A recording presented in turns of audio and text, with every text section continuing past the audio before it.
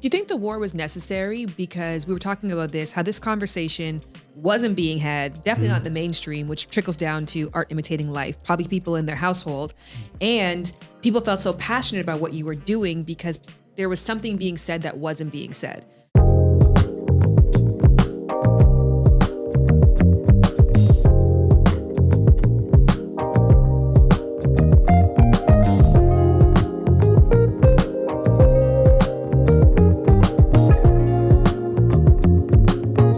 I've announced that the gender war is over last year. Now we're going to negotiate the peace and self-awareness.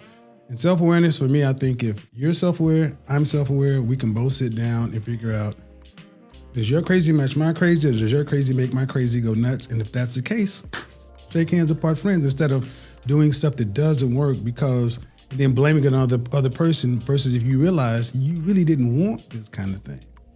So I'm really trying to take anything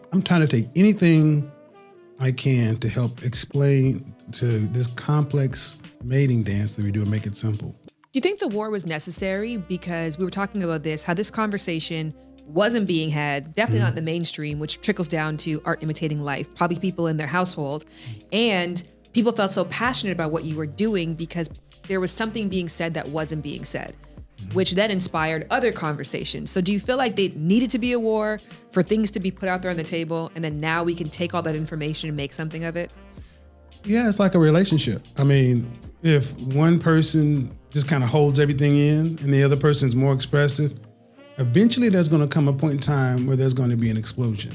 And then when that happens, it's usually a shock. It's like you've never responded that way before. That person feels relieved. You're like, okay, well, that was unusual, that I need to pay attention. Now you can say, okay, here are all these puzzle pieces. Now what do we do? And what happened was men felt like they weren't being heard. Also, we didn't make the mediums to be heard as well because we did not care to talk about relationships. So thank you to the pandemic gods because everybody was at home. And I mean, I'm not arrogant enough to think this is about me. I've said this for the longest. It's not about me. It was a moment in time. I was just a good messenger for the vehicle of the communication that happened right now. And now it's starting to happen. I look at YouTube every day and I'm seeing groups of women, men and women sitting on podcasts talking about relationships. We're getting somewhere. Mm-hmm. And even if what we get is, I'm not going to get married as a man, I'm going to live life as a digital nomad, or I'm going to, as a woman, find my truth. If you're self-actualizing, you understand that you don't have to blame other people for what does or doesn't happen. It's all yours.